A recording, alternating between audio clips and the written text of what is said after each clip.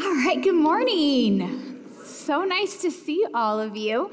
I'm Rizilka, as Tim mentioned earlier. I'm excited to be with you this morning. I am a member of our teaching team, and I am honored to open up God's Word with you this morning as we continue in our series in Acts. So Kyle just read the scripture for us, and if you didn't know, he's my husband. So I guess it's a Zilka morning today. But as you heard, we have a little bit of drama in our passage today. All right, we've got some conflict, and some might even describe this as a bit of a scandal. Now, my first reaction when I read this passage, when Tim gave it to me, was, wow, thanks, Tim. You keep giving me hard ones. Is that on purpose for some reason? No, it's not that hard. There's a lot for us to pull out of this today. And I think what is so important for us to remember is this is a narrative that we're going to be reading, and it's really setting the stage for what's going to be coming in the book of Acts. And even in spite of my initial, there's a lot for us to learn and pull from the scripture this morning. So I'm going to start with a little recap / brief overview of where we have been in Acts and then what we're reading through today. So last week we finished Acts chapter 22. We're following his arrest in chapter 21. Paul defends himself to the crowd by talking about his heritage, his religious background, and he describes his encounter with the risen Jesus on the road to Damascus. Now, the crowd doesn't care about any of Paul's defenses, and they shout, "Rid the earth of him," because according to them, he is not fit to live. Wow, ouch. And after this, Paul extends his defense to include the fact that he is a Roman citizen, and therefore he has the right to a fair trial under Roman law. Now, the commander wanted to know why Paul was being accused by the Jews, so the next day he released him and ordered the chief priests and the members of the Sanhedrin to assemble. Paul was brought before the Sanhedrin, and this is where we pick up our story today, our narrative today. So I'm going to give you, I know we just heard it, but I'm going to give you a Cliff's Note version of chapter 23. Now, some of you youngins in here might be like, what are Cliff's Notes? But if you're like me and you're my age and maybe a little bit older, it may have been how you got through high school English. Anybody else? No, just me? Okay. All right, but those of you that do not know, Cliff's Notes are basically just a summary of a story. So back to my Cliff's Notes version. Paul stands before the Sanhedrin. He makes the high priest mad. Then he causes a vigorous argument between the Pharisees and Sadducees. And this argument is so violent that Paul is removed and taken back to the barracks, where the following night he has a vision from the Lord telling him that he will also testify in Rome. So, AKA, the Lord is telling him, your life is not going to end here. I have a plan. Now, the scandal begins to deepen because more than 40 fanatical Jews develop a conspiracy to kill Paul. They have taken a vow that they will neither eat nor drink until they have killed him. Now, somehow, Paul's nephew hears about this plot, and then he tells his uncle, and then tells the commander so that Paul would not go back before the Sanhedrin, sparing his life. Now, we've got a lot to unpack in our passage this morning. From Paul mouthing off to the high priest, to a violent outbreak between the Pharisees and the Sadducees, to a plot to kill Paul, to a young boy saving his uncle's life. I mean, we could have quite a movie plot here, my friends. But even through all of this, Paul is focused on the mission of advancing the gospel and living out the transforming work of Christ in his life. He is testifying to the Lord's work in his life. Now, hopefully that I've piqued your interest a little bit. Are you ready to dive in and read through our verses this morning? All right, let me pause and pray for us before we open up the word. God, we thank you for this opportunity to come and to gather together and to open up your word. What an incredible blessing and opportunity it is, Lord, to gather with one another and to be challenged by the truth of the scriptures. Father, I pray that you would open our hearts to hear what you have for us this morning. Lord God, I pray that you would equip me, that you would use me, that you would give me the words to say. And God, ultimately, may you get all of the glory, because it's not about us. So Father, I ask that you would give us the eyes to see and the ears to hear what you have for us today. In your name I pray, amen. All right, so we're going to begin in Acts chapter 23, verse 1. So I'd invite you to grab your Bibles, follow along with me, and the verses will also be up on the screen. All right, Acts 23, 1. Paul looked straight at the Sanhedrin and said, "My brothers, I have fulfilled my duty to God in all good conscience to this day." Paul begins by declaring that he has done what the Lord has called him to do. He had encountered the living God, Jesus Christ, on the road to Damascus, and his life was changed forever. If you haven't ever read that story, I encourage you to go back and do so.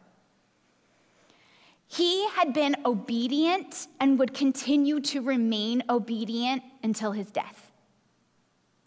Paul was mission-minded. He had an eternal perspective, and he was not afraid to proclaim and live out the gospel on a daily basis. So I want us to pause for a second here, though, and identify some of the players in our verses today. You may be wondering, who the heck is the Sanhedrin and why do they matter? All right, so we're going to discuss this and explain it a little bit. The Sanhedrin was the governing Jewish body in Jerusalem over religious matters, and the group consisted of both Pharisees and Sadducees, along with some other important people, which we'll get to them later.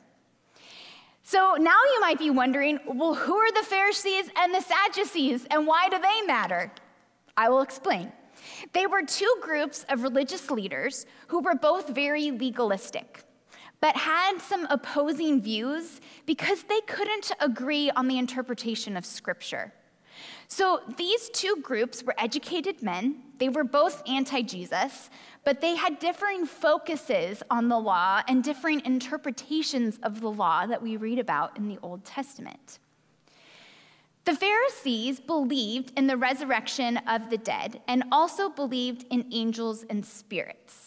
However, they were far too focused on the religious acts and did not see the true need for a heart transformation and surrender to Jesus Christ as Savior and Lord. The Sadducees did not believe in the resurrection of the dead, most likely because there was no clear basis for such doctrine in the Pentateuch, which you might be wondering, well, what's that? That is what we know today as the books of Genesis, Exodus, Leviticus, Numbers, and Deuteronomy in the Old Testament. And they also, as we'll read, and we've already read, and we will read again a little later, they did not believe in angels or spirits. The Sadducees were also sympathizers with Rome, for they felt that the maintenance of the status quo would be to their advantage, while the Pharisees were silent protesters against Rome. These two groups made up the Sanhedrin, along with the chief priests and elders. So hopefully this helps set the stage a little bit and helps us understand some of the different players that are talked about in the narrative today. All right, back to verse 2. At this, the high priest Ananias ordered those standing near Paul to strike him on the mouth. That escalated quickly. Then Paul said to him, "God will strike you, you whitewashed wall. You sit there to judge me according to the law, yet you yourself violate the law by commanding that I be struck." This is quite the defense on Paul's part, and a sharp defense at that. He is basically calling the high priest, Ananias, a hypocrite. He is like a whitewashed wall, or maybe what we would maybe more think of as like a whitewashed fence, where it appears all right on the outside, but on the inside, it's rotting away. The high priest was supposed to uphold the law, not encourage the law to be broken. And Paul was calling him out on this responsibility. Those who were standing near Paul said, How dare you insult God's high priest? Paul replied, brothers, I did not realize that he was the high priest, for it is written, do not speak evil about the ruler of your people. So there are several viewpoints that try to explain Paul's outburst, maybe could we call it, and then his quick apology. So some scholars think that since Paul had been away from Jerusalem for such a long time, that perhaps he did not recognize Ananias, or that possibly Ananias was not wearing the clothing that maybe would have signified his position as the high priest, and so it could have made it hard for Paul to point him out in the crowd. Still, other scholars believe that perhaps Paul had such horrible eyesight that he could not see the high priest. And others still believe that perhaps Paul was just simply being sarcastic. Now, since we can't read tone in Scripture, we can't know for sure if the last explanation is 100% correct. But I'm going to pull together some pieces for us today and a few reasons why I believe this might be the most accurate reasoning. Paul would have known where the high priest would be seated in the Sanhedrin. Plus, in verse 1, it says that he looks directly at the Sanhedrin. So even if he had horrible vision, there probably would have been maybe some indication where the high priest was in this situation. Plus, since Ananias was not a nice guy and known to bribe people and abuse his power, I kind of doubt that maybe he would have just simply forgot to put on anything that would have signified him to have a special role above anyone else, any clothing that maybe would have made him stand out. Ananias tells the people around Paul to literally slap him on the face, which was against the law. And similar to our court system in America today, the accused was innocent until proven guilty. So it seems to me that Paul is passionately calling out Ananias for not representing his position well, since he declared an innocent man be slapped. Paul is not wrong to hold someone in authority accountable. However, he maybe could have taken a little bit of a different approach. This whole conversation got me thinking a little. I think sometimes we can be either like Paul or Ananias in this situation. Now remember, we aren't Paul. We learned that last week. But we too have probably, maybe just a few times in our lives, been known to use a snide or sarcastic remark to make our feelings known. Am I the only one? Now, Paul does quickly apologize, and he's quoting Exodus 22:28 in the end of verse 5.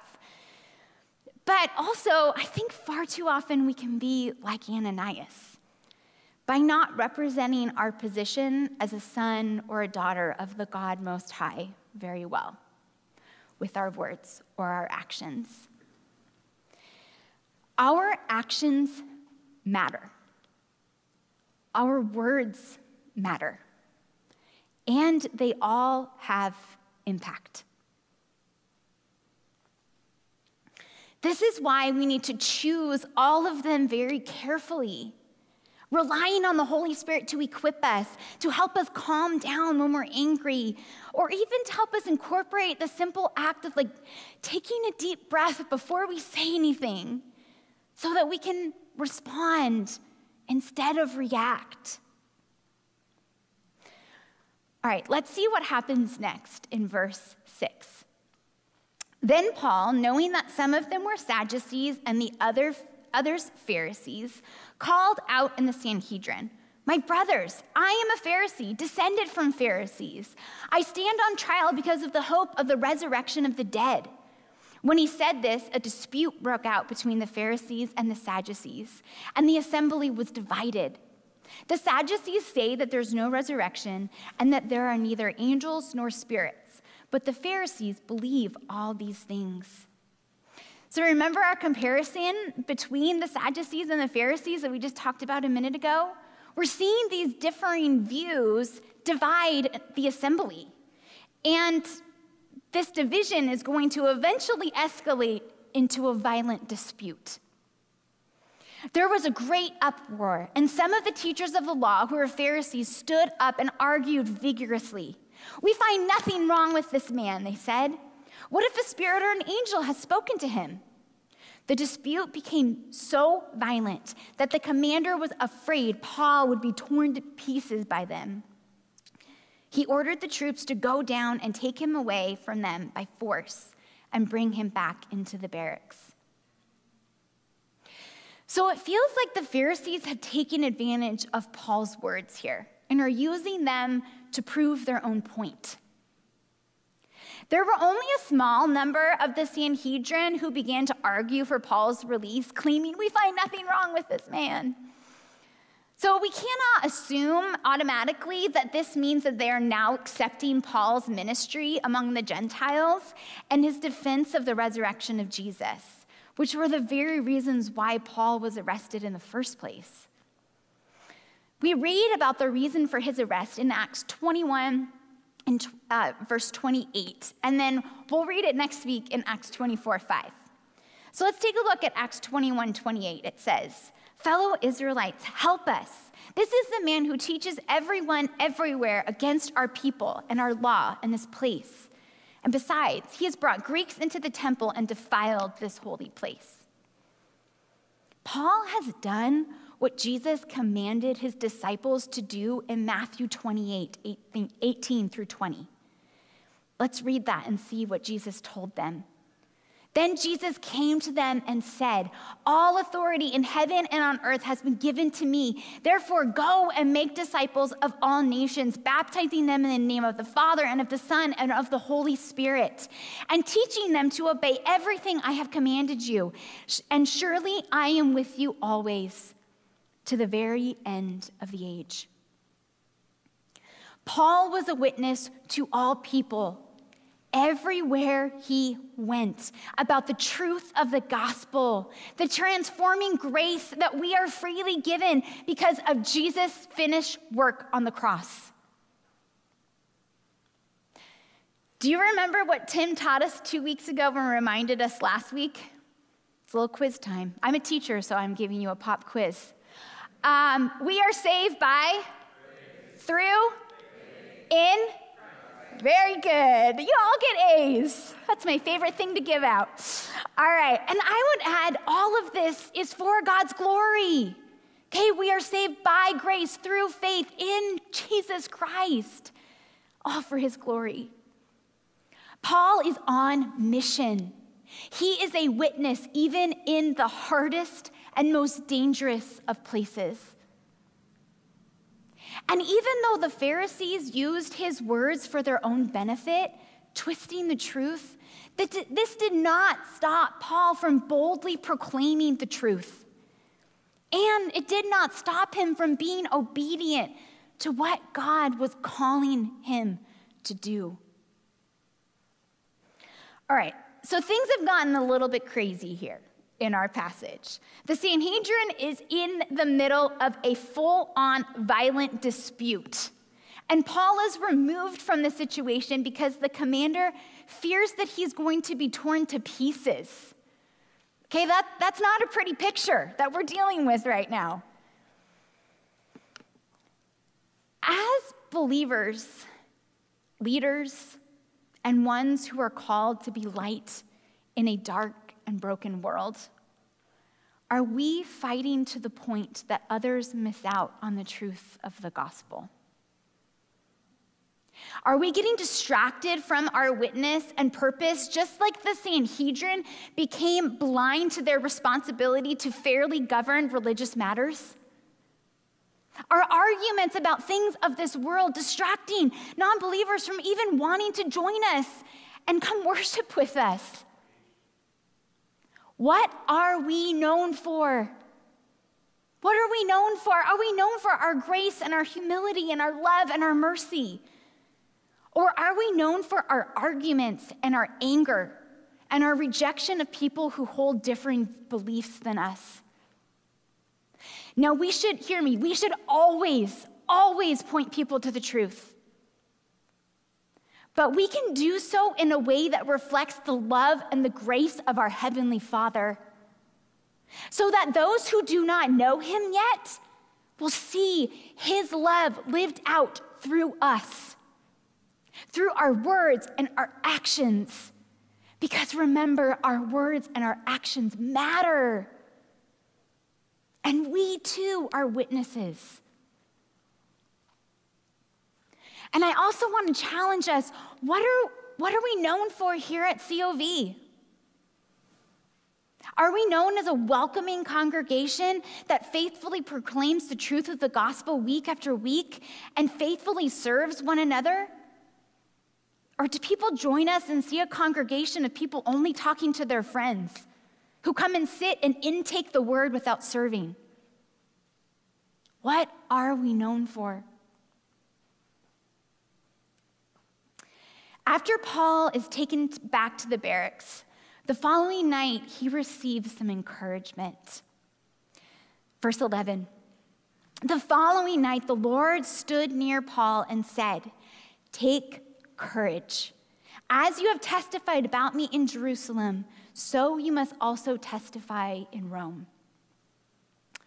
This is the fourth of 5 visions that Paul received in Acts. We read about the others in chapters 16, 18, 22, and 27. But the Lord stood near Paul. Can we just pause for a moment and read in awe and wonder about this moment? The Lord stood near Paul and gave him encouragement. This reminds me of the encouragement and charge the Lord offers to Joshua in the book of Joshua. As Joshua is taking over leadership from Moses, the Lord reminds him to be strong and courageous. And he says this in Joshua 1:9. The Lord tells Joshua, "Have I not commanded you, be strong and courageous? Do not be frightened and do not be dismayed.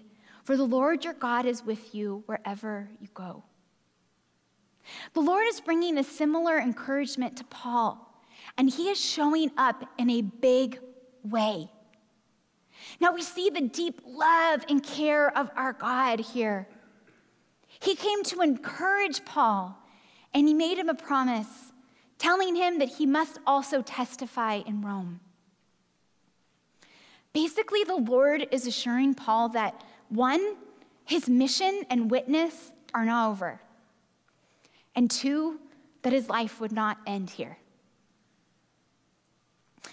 In other translations of this passage, the word testify is replaced with the word witness. The Lord is reminding Paul of his mission to be a witness to the power of the resurrection and the free gift of eternal life that is offered to all who bow a knee before the creator of the universe in submission to him as Lord and Savior of their lives. Jesus took our rightful place. He died the death that you and I deserve, and he defeated death by rising again. And if we find our identity in the finished work of Jesus, in his transforming work in our lives, then that can sanctify a sinner like you and me, then we share in the same responsibility to be a witness to his work in our lives through our words and our actions. What kind of a witness are we? And what kind of a witness should we be? And do we have eyes to see and a heart and ears to hear how the Lord is showing up? The Lord is standing with Paul. And while we are not Paul, the Lord shows up in our lives in big ways. But are we noticing? Do we pause from the busyness long enough to praise him for the ways that he has answered prayer? Or to thank him for the ways that he has given us wisdom when we are seeking it? Or for the times that he opens up doors of opportunity for us to be a witness for him? Do we pause long enough? Do we notice? Do we have eyes to see the opportunities he provides for us to trust, follow, and obey him? Now, the only way that we are going to have eyes to see and ears to hear is if we have a relationship with him.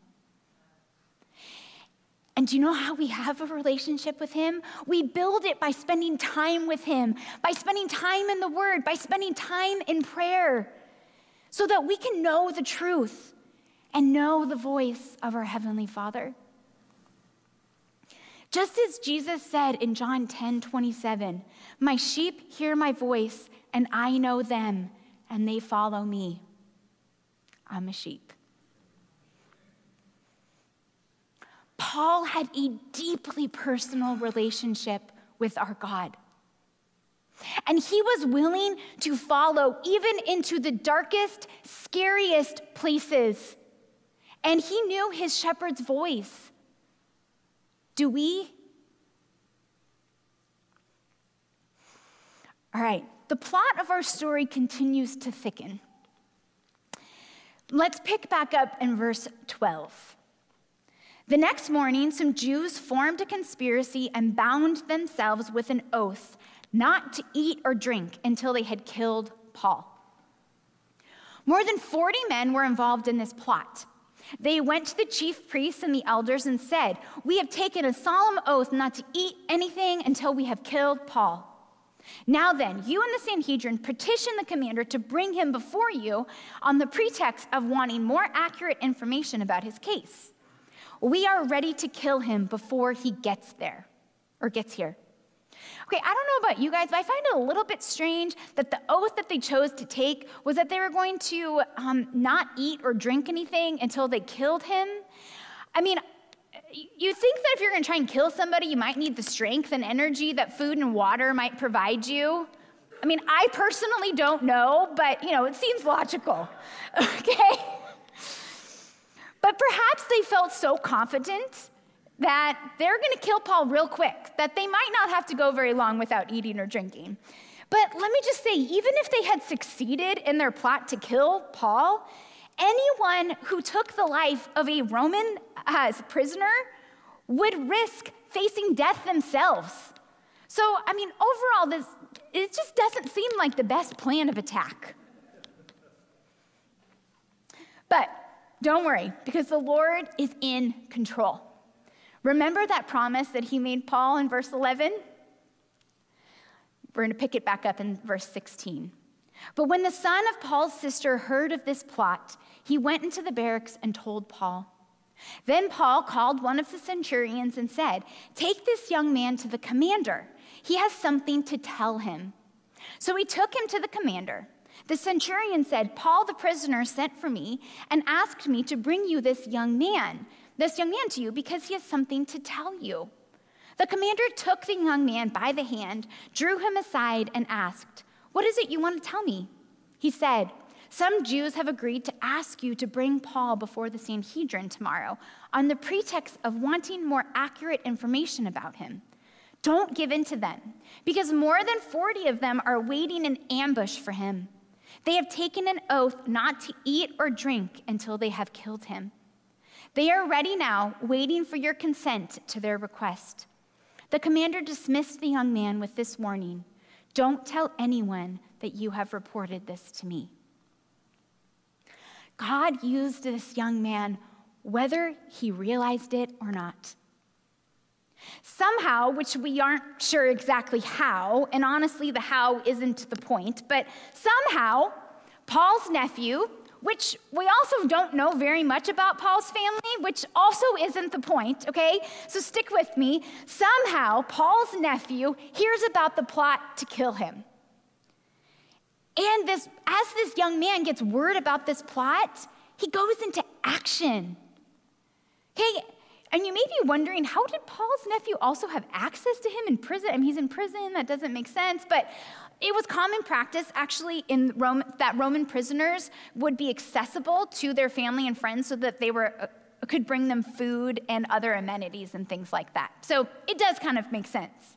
But somehow, this young man hears about the plot, and he goes into action. Now, we don't know the exact age of this young man. Some guess that he might have been quite young, since the commander takes him by the hand and drew him aside. But the reason why Paul's nephew knew and his age aren't what we need to focus on. God chose to use this young man, and he was willing to be used. He can use us too, but are we willing?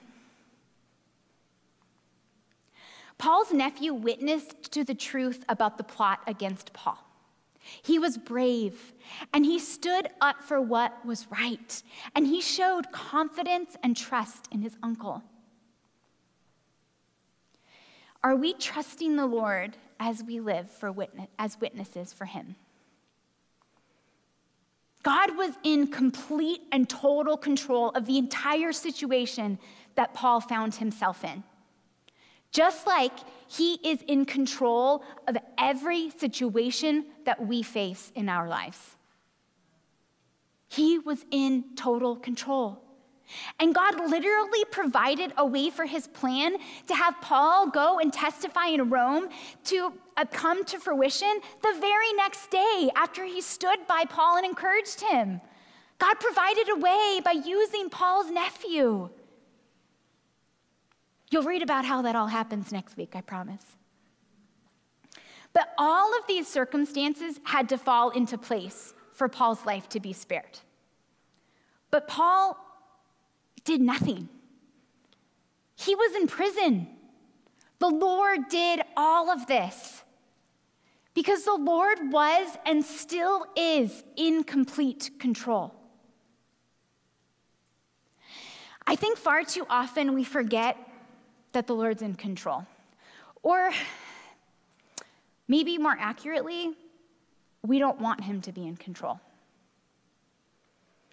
A desire for control in our own lives reveals a deeper issue of lacking trust and faith that the Lord's plan is perfect, that he will walk with us even through the darkest and scariest seasons of life.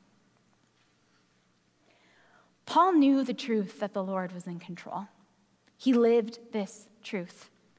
He understood the Lord was in control and would guide his steps and would walk with him even in his darkest of days. I know for myself, it can sometimes be easier to trust this truth when life is challenging. When I'm needing wisdom or when I'm facing a trial or trying to make a big decision in life. But what about when life is going just okay or great? I've been challenged to think about this this week. And this is the question that came to my mind. Am I a seasonal witness for the Lord? What I mean by this is life has its seasons. Some seasons of life are great. They're wonderful. And others are hard and treacherous. And still, some other seasons of life are, just okay or pretty good. But am I only being a witness and trusting the Lord is in control when I feel out of control? Or when I'm amidst a trial?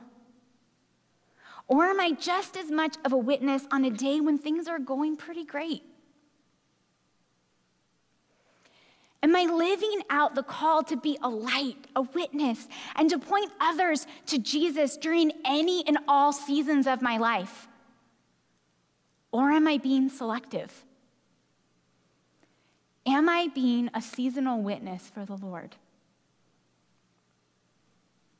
Just as Paul urged Timothy in 2 Timothy chapter 4, it says this, "In the presence of God and of Christ Jesus, who will judge the living and the dead, and in viewing of his appearing and his kingdom, I give you this charge. Preach the word, be prepared in season and out of season, correct, rebuke, and encourage with great patience and careful instruction. For the time will come when people will not put up with sound doctrine. Instead, to suit their own desires, they will gather around them gather around them a number of teachers who say what their itching ears want to hear. They will turn their ears away from the truth and turn aside to myths. But you, keep your head in all situations, endure hardship, do the work of an evangelist, just discharge all the duties of your ministry. Now, Paul was encouraging Timothy as a ministry leader in these verses, but I think that there's much to encourage us in these verses as well. People today are seeking out what their itching ears want to hear. They are turning from truth. They are ready and wanting to hear what they want to hear. They will seek it out. But we need to be ready in season and out of season. If you have submitted to Jesus Christ as your Lord and Savior, you are a witness to his transforming work in your life. Are you ready? Are you willing? Or are you scared and timid?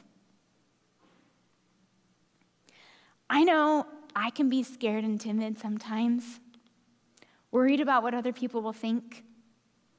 And I'm going to admit to you a way that I was scared and timid just 3 days ago. I have a coworker who lost her grandfather this week, and we were texting back and forth. And in our text exchange, I took the easy way out. I used an empty phrase that is really pretty worldly acceptable by saying that my thoughts and prayers were with her family. What an empty statement. I had the opportunity to literally tell her, I will be praying for your family, and I have been.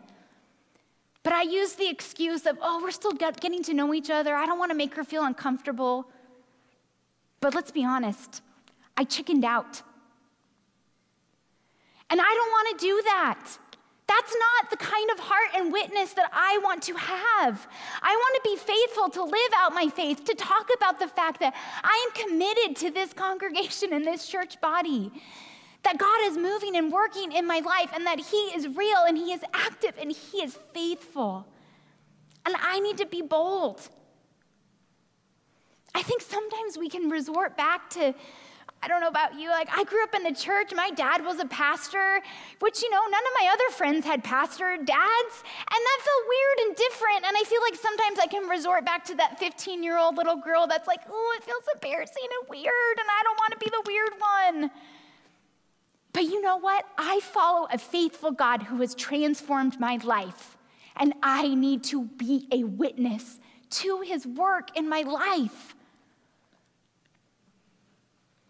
I need to be willing to boldly proclaim what Jesus has done for me. And at least be willing to be somewhat more vocal in my relationships. I'm not sure what type of a season you are in right now in life. Perhaps life's going pretty well right now. Or maybe you're walking through some really, really dark days that feel heavy and feel overwhelming. But wherever you are, I want to encourage you that the Lord is with you, that he is in control, and that he is good. There are lessons to learn throughout every single season of life. And there's truth to proclaim and a witness to be shared in any and all of those circumstances. We just have to have eyes to see and a willingness to be used and a desire to be a witness in all seasons. We must be willing to testify to the goodness of the Lord and to be intentional to share his truth with those around us and to be a witness to all he has done and all that he will do. Let's pray. God, we thank you that you are faithful. God, that you are in complete and total control. God, that you are trustworthy and true. And God, we pray that as we go about our daily lives, Lord, that we would be willing to be witnesses no matter what season of life that we are in. God, that we would boldly proclaim the works that you have done because, God, we have not done any of it. It is all you. Father, I pray that you would give us opportunities to be a light in this dark, dark world. God, that we would be willing to be bold to talk about you, to invite people to join us at church, to talk about what you've done, or to simply just say, I'm praying for you, or can I pray for you? God, wherever you are calling us and leading us, may we be faithful to follow and be obedient as we testify to your work in our lives. In your name I pray, amen.